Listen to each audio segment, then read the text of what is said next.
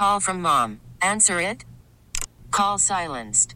Instacart knows nothing gets between you and the game. That's why they make ordering from your couch easy.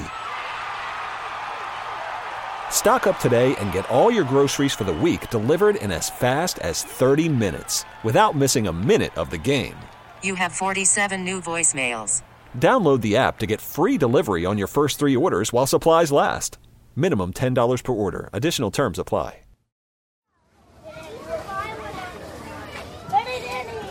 Earliest memory. What would you say that is? I remember getting stabbed with a pencil in kindergarten. I remember doing little kid portraits in like a pilot jacket. And I remember I hated the Easter Bunny because that thing was terrifying. Memory is a funny thing, huh? How exactly does it work? How do we remember and then forget until suddenly, there it is again? I've got questions.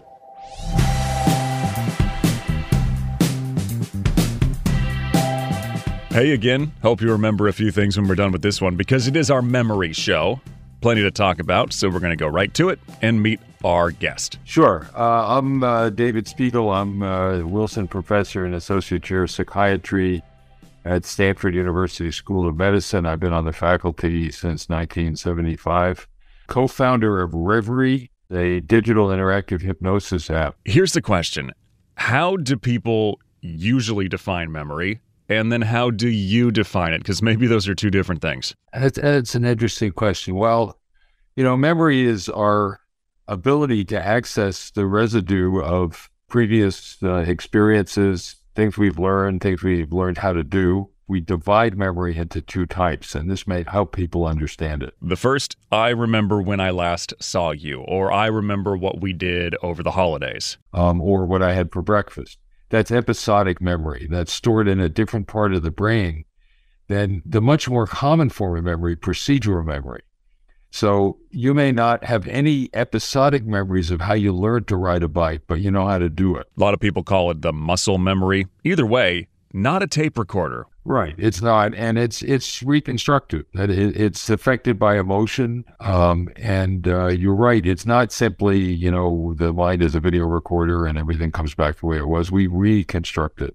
We change it, in fact, sometimes. So if you pull a memory up, it's sort of like editing a Word document. When you restore it, you now change it differently. And how does it work? I mean, in its simplest form, the sort of storage, the process for it? Well, the brain is an extraordinarily complex 3-ton machine that works through the communication among millions and millions of neurons.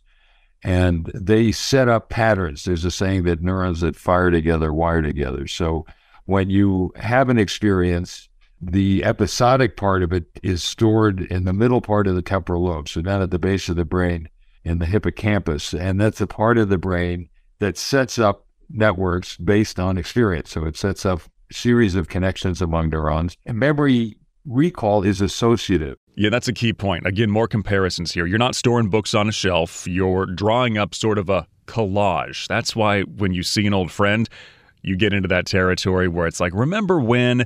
Those things are easier to draw up when you're together. They're more difficult when you're separate. Seeing the person brings it all to the surface. You have those episodic memories, but then the procedural memories are stored in a different part of the brain. Motor and sensory cortices higher up in the brain. And so when you start to do something, those parts of the brain take over and tell your muscles what to do. And that gets pretty automatic.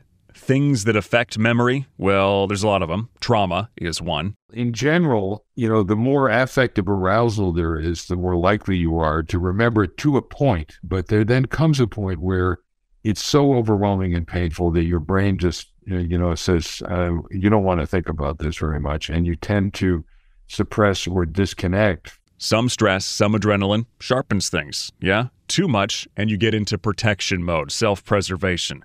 Sleep can also affect things in a pretty big way. Part of what we do in sleep is kind of store and process memories and reprune the connections among neurons. And there's more and more evidence now that sleep is an active period of time for the brain. If we kept adding connections, our brains wouldn't fit in our heads after a while. So to be able to reconnect the brain, you have to prune it. You have to clean it. If you're sleep deprived, well, harder to focus when you're awake, hard to do the work you need to do when you're asleep. You got to consolidate, no matter the memory type. Why, when I think about something in the past that I do remember that is vivid, how is it that I can almost feel it? Right. Well, that's absolutely right. And there's some neurobiology to that. The parts of the brain that process memory, like the hippocampus, are right next to the parts that manage emotion, the limbic system, the amygdala, which is a center of fear and anger. Our emotions are very much tied to our memories, and they're processed pretty close together in the brain. And so when you have a memory that involves some emotion, you'll feel the emotion again. You can feel a feeling that you had when you were with someone you loved. Or maybe loved in a past tense. One big thing to realize here is how malleable this all is. The memories, they change. You color your own memories because you're not the same person you now are when you were back then when you experienced that memory. So how do you know what you remember is 100% what happened? Well, you don't. It's good to be aware that what you're pulling up now is not a veridical documentary style.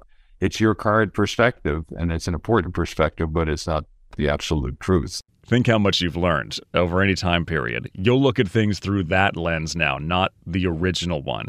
Maybe that'll enlighten some things. Speaking of truth, we heard in the lying show, you can believe your own lies if you say them enough, because you wire them in. They start to believe stuff that just flat out isn't true.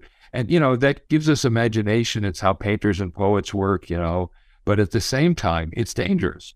Before we're out of time, I want to do one thing that we all know, which is hearing the song that you haven't heard in like 10 years and you know it still. Well, that's this associative network. And one of the interesting things about our ability to process music is that most of us, you can hear the first two notes of a song and you know what song it is, right? This is the lead in before you hear the words or anything, because your brain sets up a set of neural connections that play out the melody of the song. And so you have it's not like learning 10 new words. It's learning a pattern that you've already learned.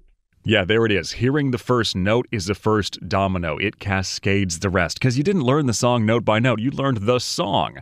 Here's an example from me. Playlists. If I build a playlist and I get used to it and I hear one song, I expect the next song to be what I expect it to be. When it's not, if it's on the radio or someone else's playlist, it kind of irks me because this is not how it's supposed to be. Right. Exactly. So your brain that's a very good point, that you've got the sort of the pattern of a given song, but then you've created a new neural network of your playlist pattern. You like the connection among the songs and you get upset when you don't have that connection. And one more thing here, since we've talked so much about all these connections, what about those things that just kind of pop up, like out of left field? But see, that's what's really cool and makes life interesting, is that there's a bit of a random number generator in the brain sometimes. Although often you'll discover there was a reason, that you ran into somebody who would have reminded you of the person you just thought of, or your brain's working on stuff all the time. We do far more processing out of awareness than we do in awareness. And so it's sometimes fun to see what your brain's been working on that you didn't think you were thinking about. It's a fun detective story. We'll end this one here, and kind of where we started, the early school days. Don't remember a lot of those. Not many of us do. Childhood amnesia is a real thing. Kids have memories at the time. They just sort of lose them after age 5 to 7. And then you really hold on to that new stuff. The experiences have an effect. They mold you, but the actual events, well, those kind of fade. You want more on that? Email me. I've got questions at odyssey.com. And we will be back with something else next Thursday. This episode is brought to you by Progressive Insurance. Whether you love true crime or comedy, celebrity interviews or news, you call the shots on what's in your podcast queue. And guess what? Now you can call them on your auto insurance too, with the Name Your Price tool from Progressive.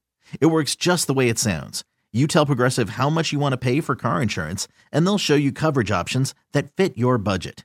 Get your quote today at Progressive.com to join the over 28 million drivers who trust Progressive. Progressive Casualty Insurance Company and Affiliates. Price and coverage match limited by state law. Odyssey is giving you a chance to win a trip to London to see Taylor Swift at the Eras Tour. It's Tay in the UK. Hey, it's Taylor. Just download the free Odyssey app, log in and listen to a participating station for a minimum of 60 minutes to get your daily entry. And you could win a chance to fly off to London with 3 friends and see Taylor. I can't wait to see you at the Eras Tour in London. For more, go to odyssey.com/Taylor. Tay in the UK. It's on the Odyssey app. Thanks to Republic Records. This is a national contest.